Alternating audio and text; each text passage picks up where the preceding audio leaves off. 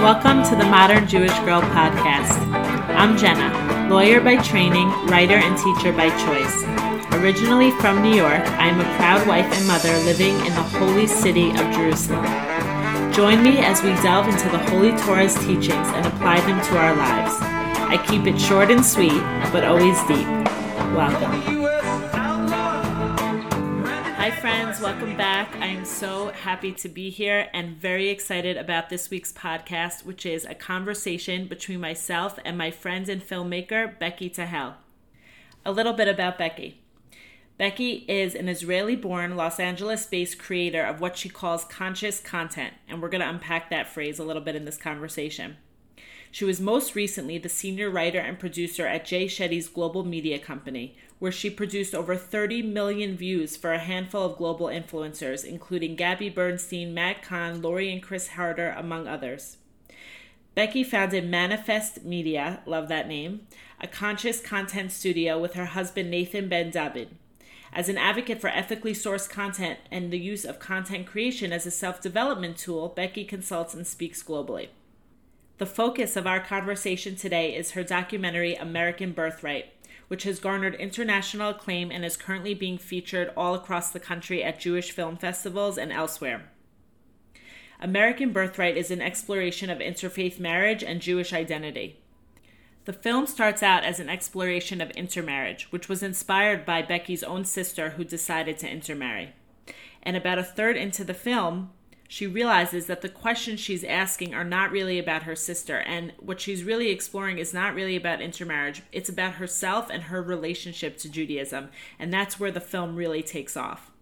American Birthright is the film that I've been waiting for. It really takes us along with Becky on her Jewish journey, and it exposes us to so many of the teachers and thinkers that inspired my own journey here in Jerusalem. And I was laughing watching it. I was crying watching it. It is so authentic, so real, so deep, so honest, and I highly recommend it. In this conversation with Becky, who you'll see is very articulate and very deep, we get into so many things, such as creating positive Jewish content, our own Jewish journeys and how they've evolved over time, me recording mine in my book, her in this film, and what that was like, and becoming wives, thank God, and mothers, and the new challenges and blessings of that. So we really cover a lot of ground, and I hope you enjoy it as much as I did. Becky, thank you so much. I'm seriously so excited to speak to you. We have so much to talk about. Totally. Okay, and then feel free to jump in. I will. I know you have questions too, so yeah. I do. We'll go back and forth. But okay, I kind of want to hear a little bit, and I think listeners will want to hear a little bit about the backstory of what drove you to create American Birthright. Man, so I always reference this Elizabeth Gilbert book, which I listened to as an audiobook, called Big Magic.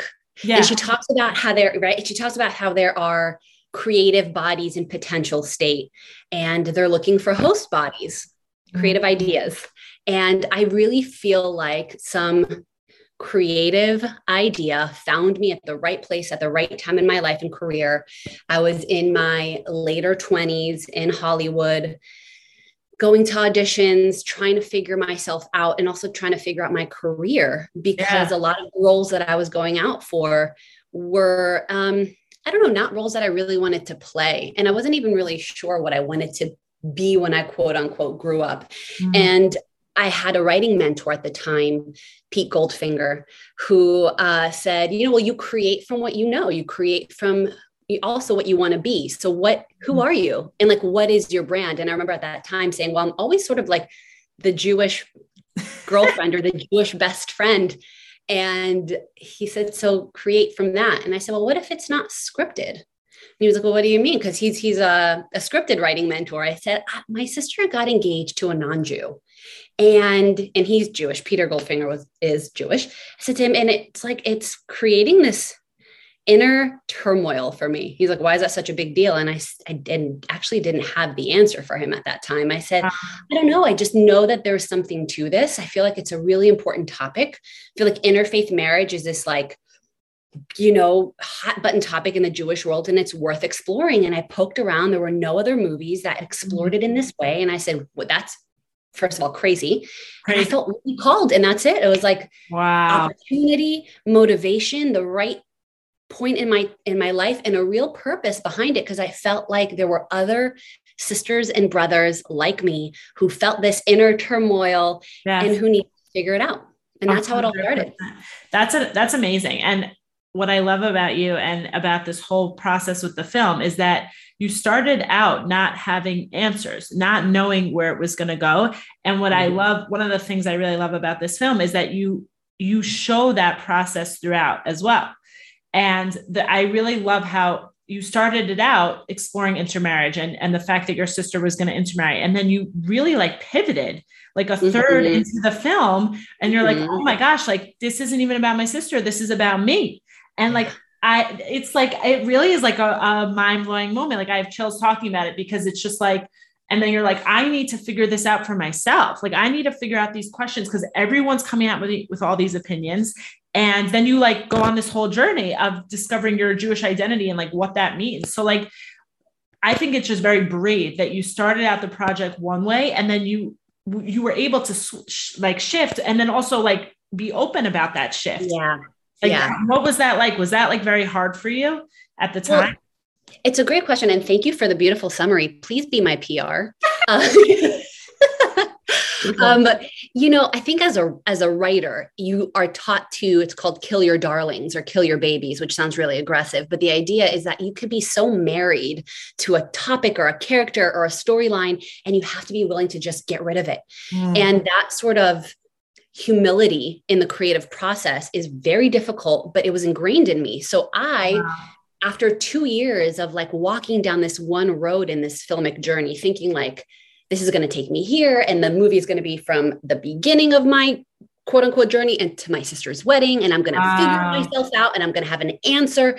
And my sister gets married and the movie's not even close to being over. And I can feel it. Like you kind of know when your book is done, you kind of know when your paintings, you will always want to rewrite and you'll always find moments and all of that. But this felt completely unfinished. Wow. And it had been years. And I was like, what is going on? And at that moment, I knew that I was standing in my film's way. And I think that's also like life. You might think when I get married and when I have a kid, I'll feel, and that we know that's not, I mean, we can definitely talk about that too. I'm there, but that is not, you don't arrive. And I thought I would arrive. Wow. At that moment, I knew I had to dig deeper. And I reached back out to different mentors, some of the initial ones that were pivotal in my journey. And I also realized, and you see this in the movie, that I really wasn't sitting with many Orthodox speakers. The first, third of that journey was, you see a lot of reform, conservative. I grew up conservative. So I went to what I knew, family I sat with, but I wasn't seeing many Orthodox mouthpieces. And then I felt like, well, what's that about? I poked there, was introduced to a couple really incredible Orthodox rabbis. And they also sent me to other people in the industry. So Rabbi Klatsko, who is a very pivotal character in the movie, was also a very pivotal character, obviously, in my life, because it's all the same. But he connected me to another writer in LA, Michael Borkow. I don't know. He's incredible. I mean, he's just like a brilliant mind, but also a prolific writer. Wow. And I respected and respect him in all capacities. And I sat with him for an hour. I thought we were going to talk about my movie and maybe he could connect me to someone in Hollywood. And it was like one of those things. I thought I was walking into an opportunity, but really what it was him saying the story that you're telling is wonderful, but it's not enough. And if you stop here and you make this movie as it is, and it could be a fun piece, but there's something deeper here that you're resisting. And he like intellectually sparred with me for an hour. Wow. That's amazing. And that's when I realized the movie was more about my journey and that I'd have to figure out if Torah was true, if Judaism was even the path I wanted to follow to its depth. Because if that were true, then I would be able to answer my initial question of what's the deal with interfaith marriage? Should I marry Jewish or not? 100%. Because like, why would you care? Like the degree to which you're going to care about intermarriage depends on where you're holding Jewishly. Like if you know what you have by being Jewish, then it'll be important to you. Like, and by the way, your sister was really a sport, like, which you really was. She's really special in that way. Yeah. And she was very open. And I remember approaching her too about this. I knew it'd be very intimate, and she's very personal and private. And she, was like, can I get back to you? And I was like, for sure. She's going to say no. She's going to veto this, and that's okay. And that was it. And she said, no, actually, I spoke to Justin, and we feel like our relationship, this is the purpose of our relationship, is to start these conversations together. And I was like a total full body chills. When you said that. That's amazing. Like, wow, yeah, like what an opportunity. And it was not always easy. And there were some tough conversations, and I didn't want to be a jerk, and I didn't, want to appear super judgmental, but I did want to ask her questions. And then I realized that all the questions, like I have this moment in the movie, all the questions I was asking her, I was resisting asking myself. And that was my task. That's amazing. And another thing, like I said, like I love about this film is that you really show up. Like you don't hide from the difficult things. You really don't. Like you're asking really hard questions. You're like brutally honest. And that's what makes like going on this journey with you, like so meaningful and so real, is like, you're not just like, oh yeah, I'm inspired. And like, it all makes so much sense. Like you're like really grappling, like even when you're in Israel, and you take us through this whole process of like, you're discovering Judaism, you're inspired, you have these questions, but then you're like overwhelmed, and then you're like, okay, I need to put it into action. And then you go home. Like, was having that process like documented? What was that like? It's so interesting. Cause like I wrote my book after everything. So it's very interesting doing it, like growing and then documenting while you're going. Like, what was that like? And did it make it harder for you or like easier? Like, it's, when you reflect on it right now, I'm glad that that's your experience, because I look back and I go, man, I missed so many opportunities for testimonial conversations in the real moment and in real time. It's hard to know how you're growing and that you're growing in real time. Yeah. And so, there are certainly some real interviews in the moment, but I feel like there were few and far between. And I really worried that it wouldn't feel like an authentic journey, just because when you're in it, you're in it. And I wanted to be in it. I filmed one day a week. The rest of the time I was in seminary and I was studying and I was experiencing. And so what I'd have to do was that whole week leading up to our Thursday film date, I'd have to be like, okay, I'm doing this. And it was a lot of hats to wear at once. I was the director. I was the producer. I was also the person going through it. So it was very intense. And then of course, undergoing transformation was all of that at once became overwhelming for sure. Wow.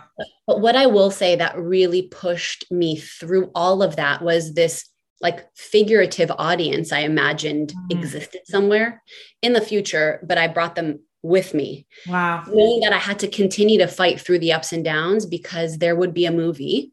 Wow. And that movie, at first I was like, is this some like selfish pursuit where I just want to feel special and make a movie? And I like, sure, probably, like who doesn't, cool. Sure. I want to document my life, but it actually helped me more than anything to know that I had to make this movie. And I would kind of feel silly that I've committed to this and people have really, given me resources and opportunities. I was forced in a way to finish the journey, and quicker, I think, than if there were no cameras and there was no figurative audience. And so I personally think the documentary process, maybe one day I'll create a transformative curriculum. We'll see, Bezrat Hashem. But I think to create a documentary, even if no one will ever see it, but just that journey, that process, the commitment to the process is life-changing. It completely forced me to do things I never would have. It's very cool. Yeah. Cause you weren't, a lot of people, I feel like, they'll spend years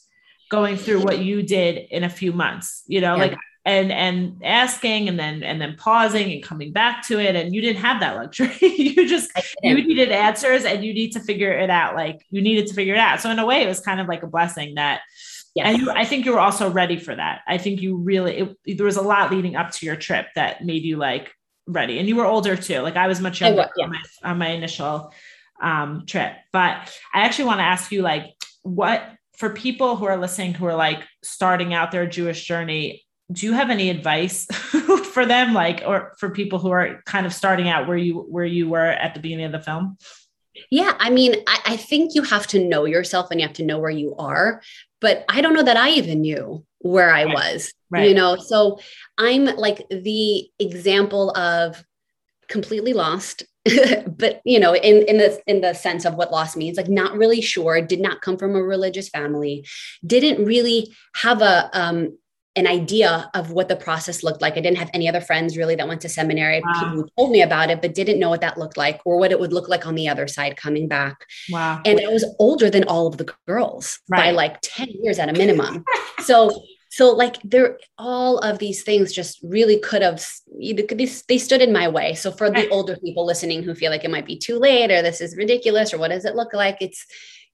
It's not any of that. And also I wanted to have a good time with it. I think how you approach anything is the experience you have through it. And I just I knew I needed to take some time for myself. I knew that this would probably be the last time I could do it in this sort of capacity. And I wanted to have fun. And I think to me, a coping mechanism throughout my whole life, and it's interesting being home, like this is where I went to middle school and high school, is that I always sort of like imagined I was in a movie of my own, which I think we're all players. We're all the leads in a movie of our own lives. But that inspired me. Like I'd look around as, my family as the characters and as the settings. And I was like writing my life. I was co-creating this story, and it would energize me and it would like excite me to like see what's next and to be excited about the unknowns. And when tough times happened, well, I knew that like that had to be written into the movie, because there's no fun, exciting movie to watch that doesn't have drama or sadness or difficulty. Right. So it's like, find your fun, find the way that you can have fun with it. And I have a friend who is at Neve right now, who was the same age. She's the same age that I was when I went. Wow. She was really inspired by my movie. And I was like, that's crazy. She's like, she asked to watch it again the week before she made the final decision to go. And I was like, this is insane. I was like, what a gift. What a gift. Wow. You got to send her to us. We'll host her. Yay. That's great. Because that's the thing that she's been asking about. Okay, perfect. That will be done. I will absolutely connect you. But I think a big thing for her and that we continue to talk about is that you will find and should find and can find your shade of Jew, like your color, your stroke, your vibe, your style. There are so many ways to Jew. And I did not know that. And I felt like it all just would be like this, the black and white style, which by the way, like no judgment, it just did not feel as authentic to my expression. And so I felt like, well, it must look like this. Right. What if I don't want to be that? And so when I went to Israel and met all these colorful, awesome people with different ways to be, and also people with black and white who were also very colorful and amazing and deep and like mind blowing, all of my preconceived notions were shattered. And so the biggest thing is to be open. Not to be so open that your brain falls out. And that was a Mr. Horowitz thing that he told me during a meeting right before I went. He is a big player. And the reason I went to Neve, he said, you have to have an open mind, not so open that anything can infiltrate, but open enough that you can receive things, look at them and walk with them. Wow. And that's become my thing. Like walk with questions. Wow. Let them be with you, walk with them. That's amazing. I think you're naturally obviously like a very curious person. And I feel like so much learning and growth happens when you're curious and when you're having fun. And like, that's the best way to be. And so that's also what makes watching your journey like such a pleasure, that it is like that. Even though it's a heavy topic, it's very like existential in certain ways. You have that like curiosity and playfulness that like makes it so fun. And I totally agree also, because when I grew up in the Five Towns, so there are a lot of different types of Orthodox Jews, but in my mind, like an Orthodox Jew looked a certain way also, and it did not feel authentic to me. So it was very scary in the beginning because all the truths that I was learning was like resonating with me. But then I'm like, do I have to look like this woman? Like these women, like but then in Israel, especially, there's so many types of Jews that, are observing the Torah, but they look so different. And even my husband and I always say we're like colorful Jews that are like black and white on the outside, but colorful on the inside. Like my husband wears black and white. He goes to the yeshiva, but he's such a like independent thinker. And like you're saying, like he's open-minded, but he knows his values but he thinks for himself, so all these things are so important, like being true to yourself and authentic and finding your way to Jew. I love how you put that. Yeah. Well, it's also what you write in your book too, of like your experiences of going to Shabbats with different families. And I so related to like, it was so tough, and you had a tough time. I wanted to ask you too about your relationship to your family now, because it was definitely really trying. My parents were super sort of like open and accepting. And yes, there was some pushback, like there, as I feel like most people experience, they want you to be careful, and they don't want you to fall into something that's not for you. And no one wants anyone to be brainwashed. And that was a fear I had of going into the experience of like, I didn't want to be converted, which is so funny because I'm Jewish, like converted to what? But I get that mentality.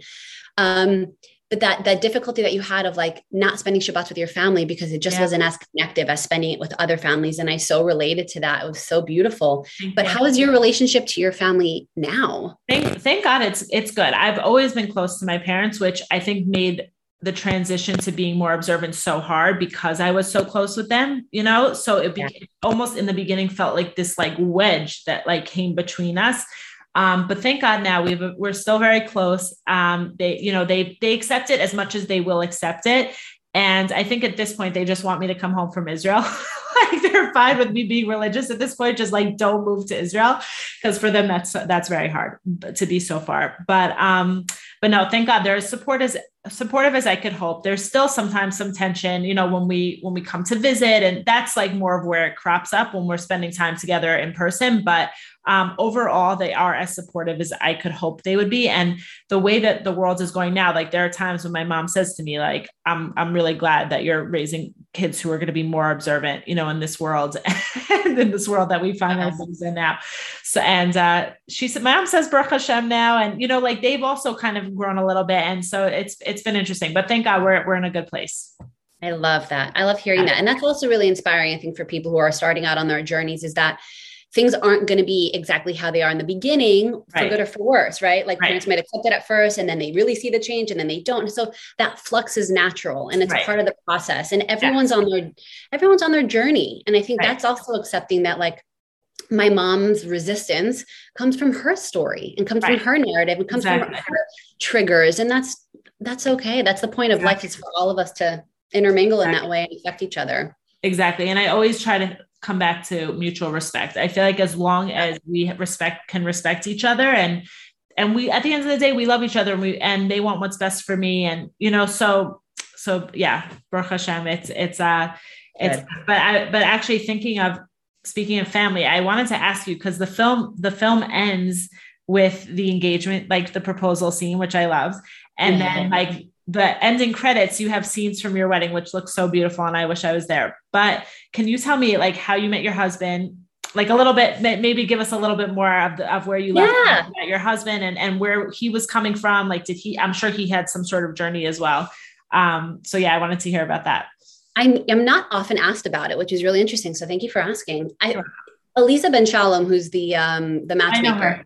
She was awesome.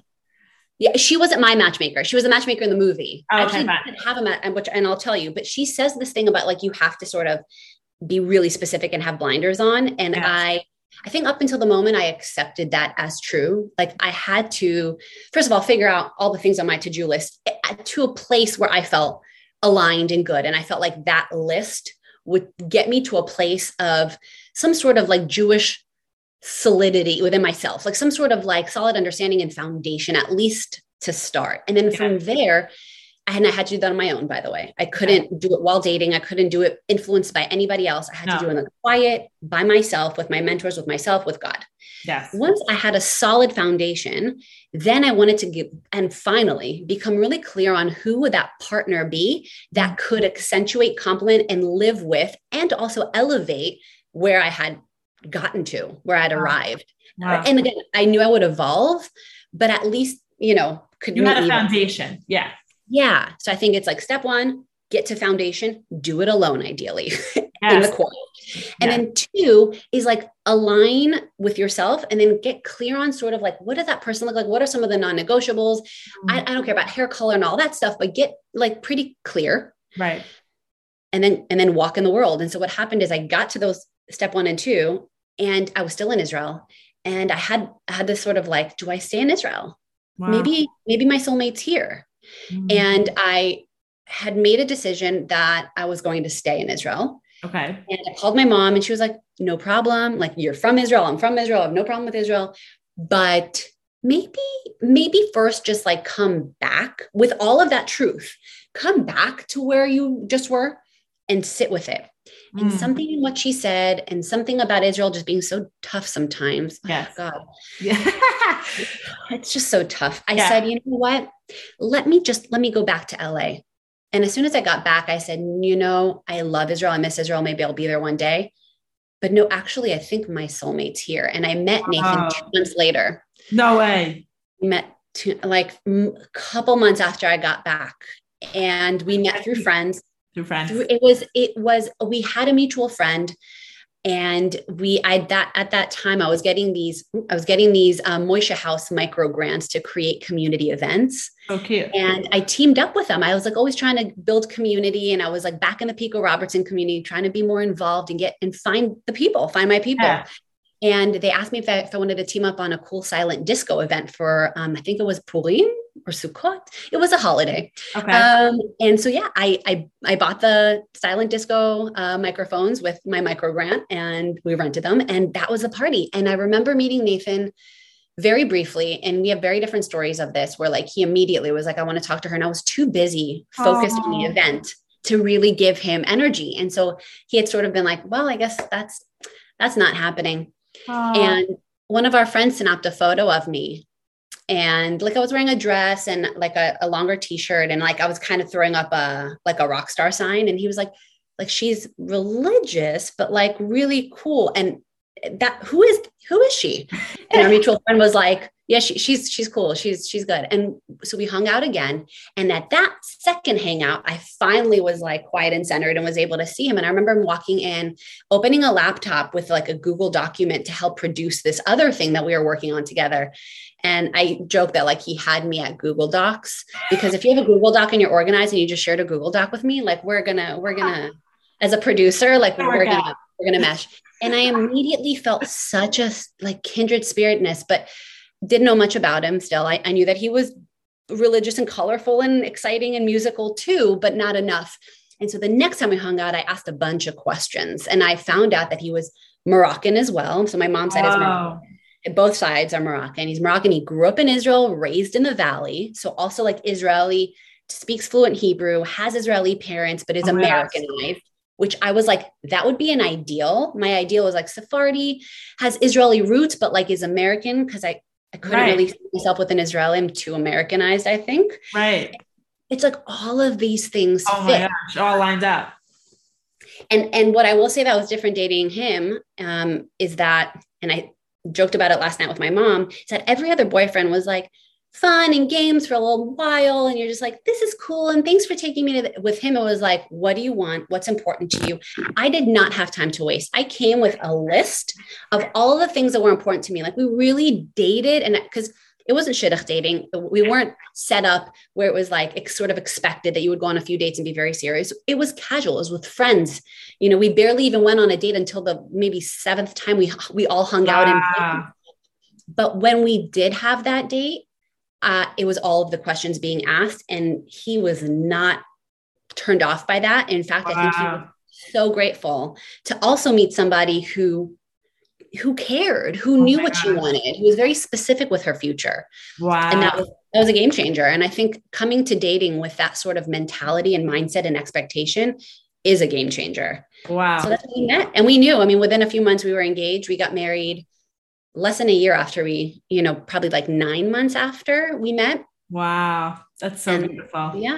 I love that you're saying that, because just earlier today, I was listening to something about dating apps and the whole dating world today. And I just feel so blessed to be in this world of to have been in the world of Jewish dating, where you're you're meeting somebody with the understanding, like I've worked through myself, like you said, like I went through the similar thing where I really worked on myself on my own, and went on my own journey and figured myself out and worked through my issues as much as I could, and then to be able to meet someone from that place of like, okay, I'm actually ready to get married, and here are my values, and here's the home I want to create. And do we like match up? Does this align? And that's such like a beautiful thing. And unfortunately, I think it's pretty rare in today's world. So I hope this is empowering for the women who listen, that any guy who's going to be like turned off from you having your stuff together is not for you. No, and he's not ready within himself. So you don't want that. Like that's too much. We have so much to work on ourselves. Yeah. And when you have the right partner, you are working on yourself with somebody else also working on himself. And that's so empowering and wonderful. And then bringing children into the world. You know, I reflect back on the scene with my sister and Justin and the interfaith counselor. Yes. Who, when Kira asked my sister, what do you see as being like Jewish about your home? Yeah. And my sister goes, I don't know. Like, that's a really good question, but I don't know. Right. I was like, at that time, I remember being in the interview, wondering if I knew. Right. And feeling really worried that I didn't know what would be Jewish about my home. Like, is a mezuzah Jewish? Is that Jewish enough? And then if I bring in children, like, how are they going to even know they're Jewish in such an assimilated world if we live in America? Right. And that was like a huge wake up call in the process for me of like, okay, this really isn't just about my sister. Like, little pieces started to kind of chip away at any sense of certainty I had. And so now coming at my marriage and also raising a child from this place of, we both know what's intrinsically Jewish about our home and what's going to continue to be Jewish, and the areas that we're still in exploration around. Right. All of that stuff is so wonderful and connective. And I couldn't imagine not having that and sort of having to skirt around, like, are we doing a brit, or are we doing Hebrew names, or like, what's the deal with Shabbat? Like, do we light candles? Do we go out? You know, so not having to worry about that because it's just who we are and how we show up is such a relief, but also really exciting because I know that my daughter is going to know who she is. Yes. Oh, such a gift to give to your children. It really, really is. And it's just so beautiful how conscious you are about all of this and how you really ask those questions. Like, I think for me, like, also because you come from, like, I think stronger Jewish roots than I did because your parents are Israeli. And so that was like, and then so when your sister intermarried, it was like almost like an alarm, like I have to figure this out. Whereas I think for me, like, I was just going along the secular assimilated American path that so many American Jews who don't have those Israeli roots end up, and totally. Like, I think about my secular friends who get married and, they register for the menorah and they register for the Shabbat candles and that's beautiful. But I don't know how many of them are thinking like, what's my home going to look like Jewishly? I just think that they, they do what their parents did. And, and I was going along that route. And then I ended up on the trip, as I talk about in my book, and everything changed. And I was like forced to ask, like, for me, it was like the trip that started it. Just, it made me look at myself and ask these questions. But, those trips are so powerful. I went on a menorah trip in college with my sister. Oh my gosh. And it was the most incredible trip. I remember like really wanting her to go on that trip because she was already dating Justin in college. They met early on. Wow. And I was like, oh, she's married. She's dating a non-Jew. I never thought they'd get married at that time, but I was like, the fact that's even a thing. Cause I dated non-Jews too, but it was always important to me to eventually end up with a Jew somewhere deep down. Like I was like, I feel like I'll just end up with one, but I don't know. And when we went on that trip, we went to Neve for a day. And I remember reading Permission to Believe, not Permission to Receive. Like that was years later, which is wild in my movie, but Permission to Believe. And being like, so there is God. Like I knew it. And my sister and I talking about it and like sitting in a class with Rabbi Marcus about numerology and Kabbalah. And I was like, like I knew he was talking about a table and how a table exists. And like all of it just blew my mind. But I was like, this is it. This is real. And you put these like deep experiences into such beautiful, it was so simple how you wrote these things. Like, I don't know how you did that. And I like, can you teach a class? I also had to have a question about how you chose the tense of the book. Oh yeah. Because you choose it in present, I had a very similar decision to make with the master interviews. The ones I'm dressed in red throughout. We shot those later. Right. Those were in real time. Right. So I also was like, I'm going to speak as if I am in the moment, though I'm not. And that was like a documentary, like ethics question that I had of like, am I lying? But to me, I wasn't, because I was recounting honest in the moment experiences that I had documented for myself in my diary or through my experiences. And I wanted to make sure I gave that to the audience so they could follow. So it was sort of like, how did you pick that tense in your book? It's a good question. I wanted to bring people with me on the journey, and I'm sure maybe this is how you decided as well. And I just feel like it's more powerful to be with the person in the moment than when they're sitting there telling you, from present tense. For me, it had to be in present tense. Even though I don't know, it just had to be. Like, I felt like I wanted to bring people with me in the moment. So yeah. It's amazing. And I think I told you this. So it was a couple of Shabbats that my husband and I read it, like we read pieces at a time. Sometimes I'd read out loud and then I'd always end up crying. And then we write about very similar things. Like there was at one point, and this is what I wanted to say, is my husband was reading a piece of it to himself because I had already read ahead, and he was like, let me catch up. And he read it and started laughing. He was like, you could have written this, meaning not the whole book or the experience, but that line that you wrote, and he read it out loud. And I was like, oh my gosh, that's so funny. So it's so special.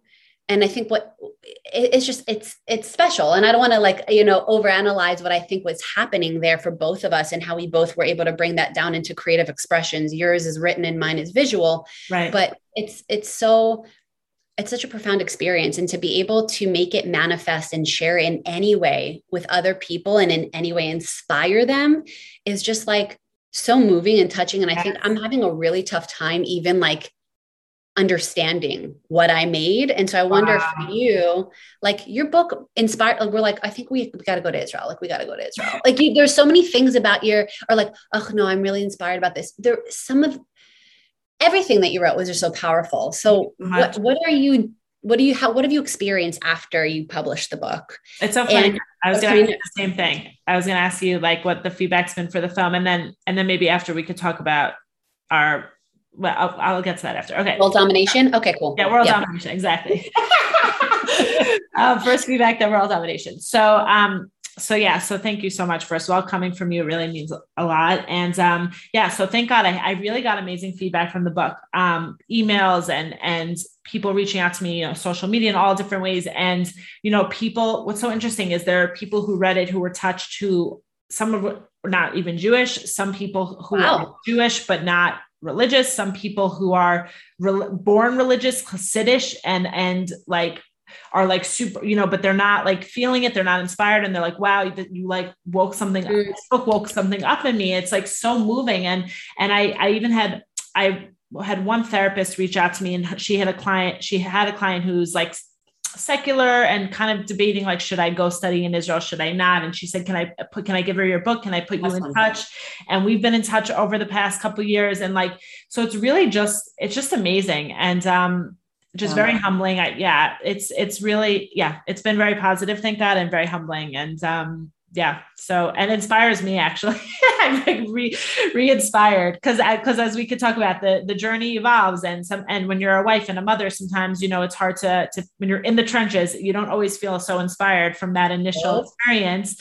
Yeah. And so when I have people, so like, I almost feel like a different person than the person who went through all of that. So when I have somebody who read that and is inspired and lets me know, it's like, I plug back into it.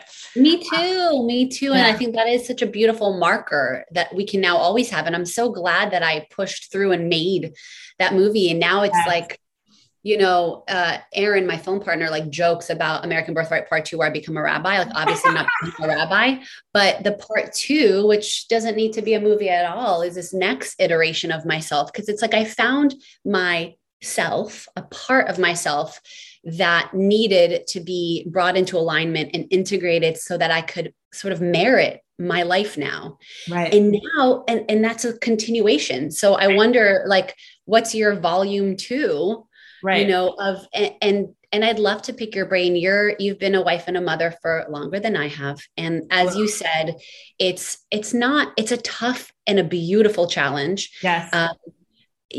Just like a movie is just like writing a book, it's new, and you hit blocks and you hit, revelations and all of that. Do you have any tips for the new mom who doesn't have childcare because it's COVID and COVID stinks, and is an artist and a creative, but is also like trying to figure out what's next and what's important now that time is far more limited than before? Yeah. What's it been like for you, and how has creativity continued to sort of flourish in your life? It's a very, very good question. okay, so I wrote the book before she was born. I have one daughter, Rachel, she's 4. And so I remember like I literally was finishing it as I entered my 9th month, like literally the whole, like I wrote it. It took me like a year and a half to write. So I started it before I got pregnant, took a little break when I was sick in the pregnancy. And then I pushed through and kept going. And once she was born, like all hell broke loose. Like, I don't know how else to describe it in terms of like identity shifts. And I like lost myself. I totally lost myself. And I remember my editor said to me like, okay, Jenna, you're going to have this baby, God willing, and you are going to like forget that like creative part within you for a while, but like, she's still there, like, you know? And so yeah, I know it's hard because especially for me, like I didn't grow up around babies. I didn't know how to change a diaper. I didn't know anything. Wow. So it was a huge learning curve for me. And I really did struggle with major postpartum anxiety and a little bit of postpartum depression. I think mostly just from like the lack of sleep basically. But because once the sleep piece fell back into place, I felt better, but I literally basically went 10 months without like a night's sleep, which was insane. Yeah. And I couldn't create, you know, in those circumstances. And then eventually I got to a point where I started to find my footing again. And I said, okay, I can start creating again. And at that point, the book was still a draft. And so I said, why don't the thought of putting it out into a book at that point, even though I had the manuscript, but I was like, it feels too much right now. Let me just see if I can get it out in a magazine, just like as a week by week thing. So I just reached out to Ami Magazine and they were interested. And so I had it written. All I had to do was submit like piece by piece each week. Wow. And that's how I got it out initially. And then and they said, you know, we don't want you to publish it as a book until the serial's over. So the serial took a year, piece by piece. Wow.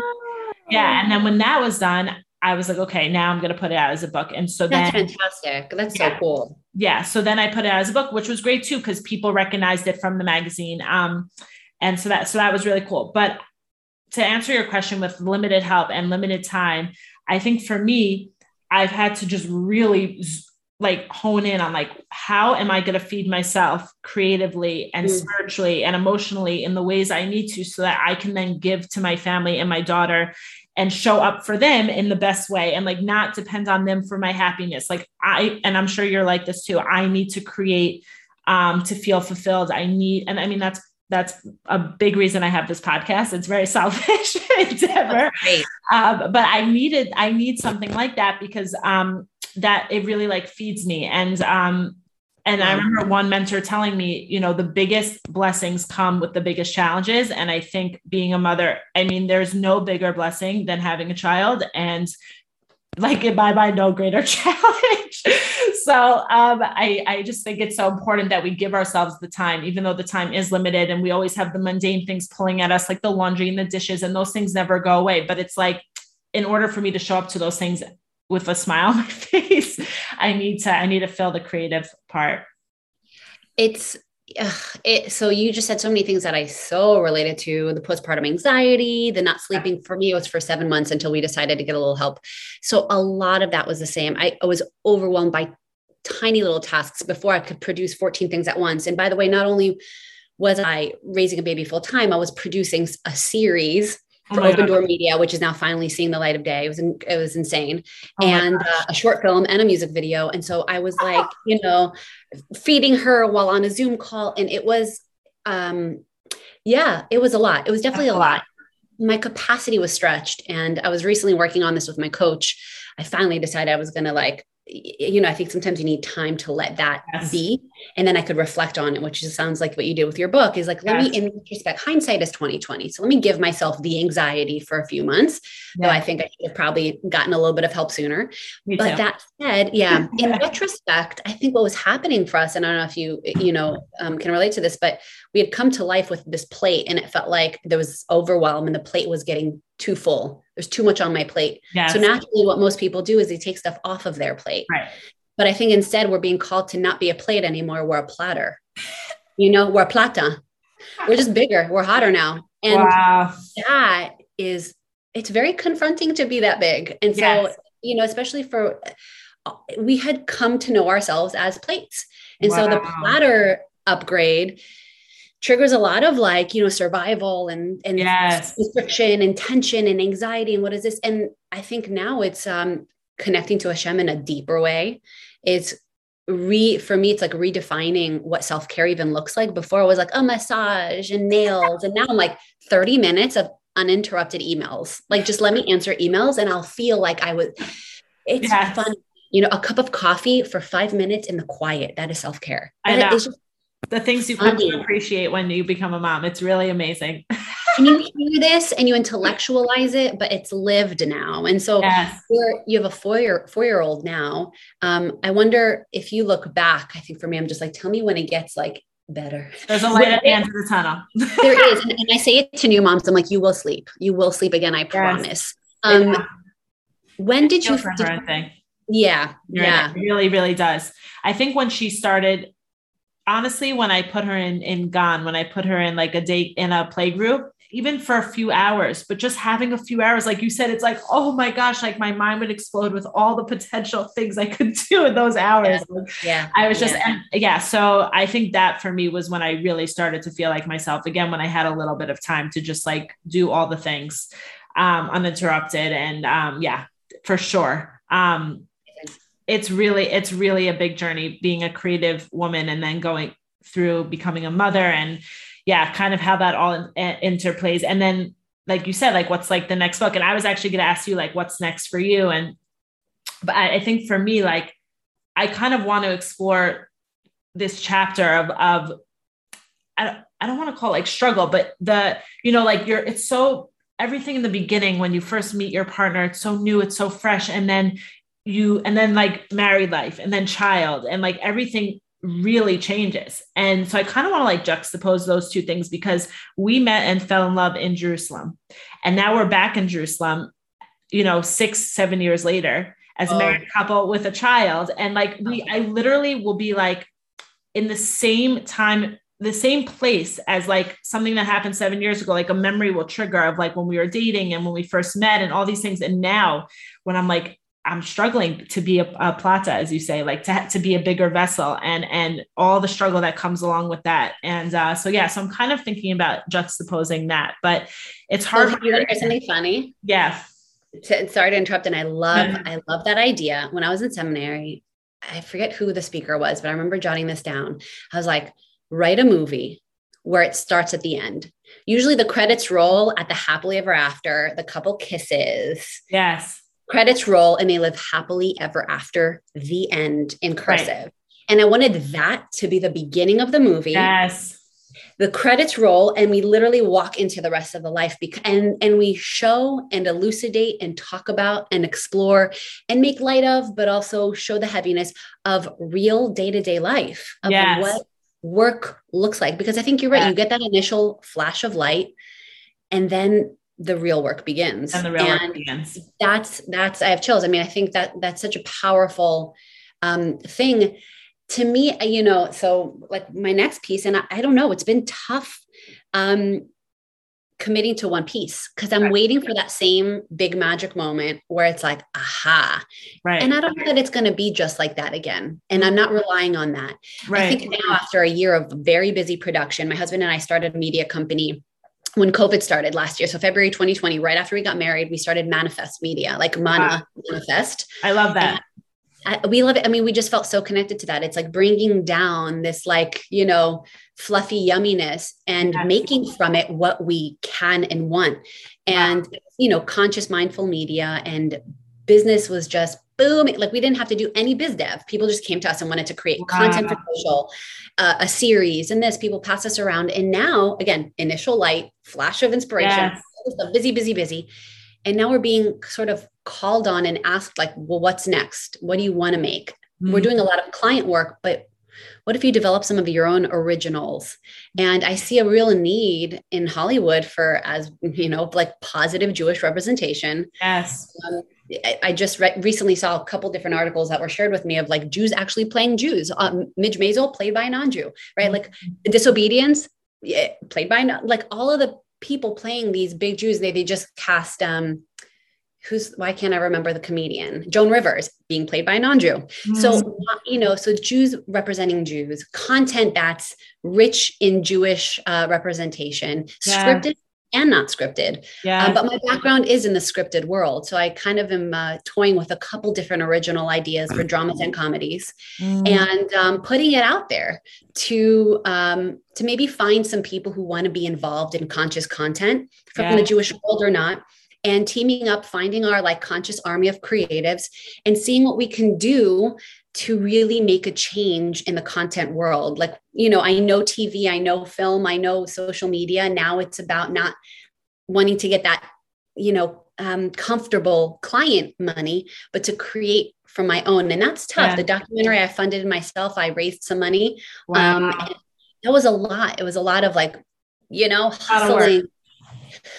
So that's sort of our next task, is building up our company, creating our original content, and hopefully making that dent in the market that we think really needs to be made. Yes. I think that, yes.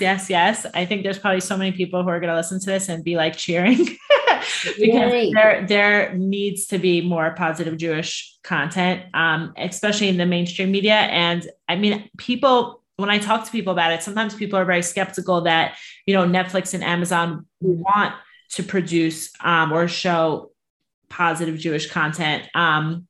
But what's your thoughts on that? They do. So without speaking too much, there is one series that I was just approached to be a cultural producer for. So basically be the person who ensures that there is a positive, like that would be my role. That's so cool. Like, whoa. That's like your life calling.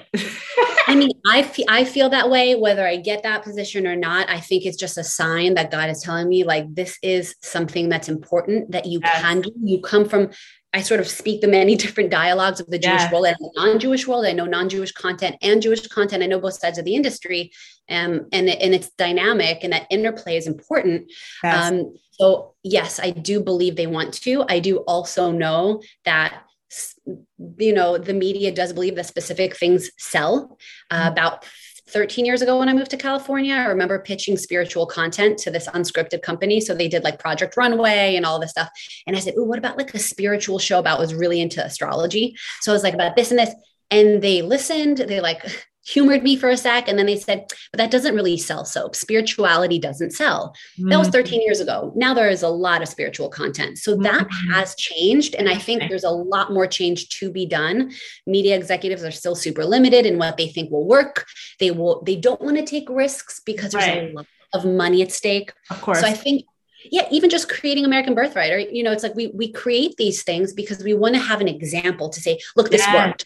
Okay, it might have worked in a smaller capacity because it was an indie film and it won some awards, but like, this is a small example and here's why it worked. It was no big organization that had like Kiruv at the heart there. It was authentic and vulnerable. It was this and that. And you sort of like show what can be done. And you say, we have no agenda. We create honestly. We're committed to truth, and truth will sell. Like, truth has to sell. Yes. 100%. I couldn't agree more. And I think this film it was so needed in the world. Like, even just for me, like, it's so validating. Like, I went on this whole journey. I went on these trips. I know so many of the people, the teachers and speakers in your film. And it's so frustrating. Like, when I went to Israel and I came back and I couldn't articulate to my family and friends, like, what I had gone through and like who I had met. And your film, I'm just going to like watch this film. You will get a taste, you know, of the Israel experience and getting into that learning. So yeah, I think your film is like so promising. And, if that's your first film, like, I'm very excited to see what's to come, please God, at the right time. And Becky, this was amazing. Thank you so much. So special. You've re-inspired me in so many ways. Thank you for this gift. Thank you so much. Of course. Thank you. I hope we can continue to be in touch. I'm here for you if you ever need a reminder. Thank you. I really feel the same way. I was so inspired by your film. And I mean, I was crying like throughout it. It was amazing. And can you tell listeners how they can view your film and connect with you online? Absolutely. So we have a website. It's AmericanBirthrightFilm.com. Okay. AmericanBirthrightFilm.com has all of our screenings. So we have 11 film festivals in the next 2 months, which is just wild. additionally, I am doing some small workshops and by demand and small screenings. There is no opportunity in Israel yet. I'm not in an Israel festival. So I am definitely hopeful to have like a group in Israel that I can screen to. And so there is also like a book now or in an email also at the bottom of the website to reach out directly to us, whether it's info@AmericanBirthRightFilm.com. You can reach out to me also on my social. It's my name, Becky Tahel. So at BECKYTAHEL on Instagram and Facebook. And I'm like so open to creating whatever sort of filmic viewing experience works. We have a group in Maryland that reached out and was like, we want to screen this to small groups of like 3 to 4 people at a time and like facilitate conversation. That's amazing. Boom, done. And so even to you, it's like, great. Can I bring on other people with me here and there? So it's not just my voice. So there's other people. And so I'm open to that. But then also it is available for people to see just at home, whenever. Amazing. Okay. I would love to do a screening in Israel. So we'll have to talk about that. That'll be wonderful. It'd be amazing. Okay. Becky, thank you so much. This was amazing. And I enjoyed so much talking to you. So thank you. Likewise. Talk soon. Thank you so much for listening. If you like the podcast, please subscribe, give us a rating, a review, and of course, share with your family and friends. Be blessed.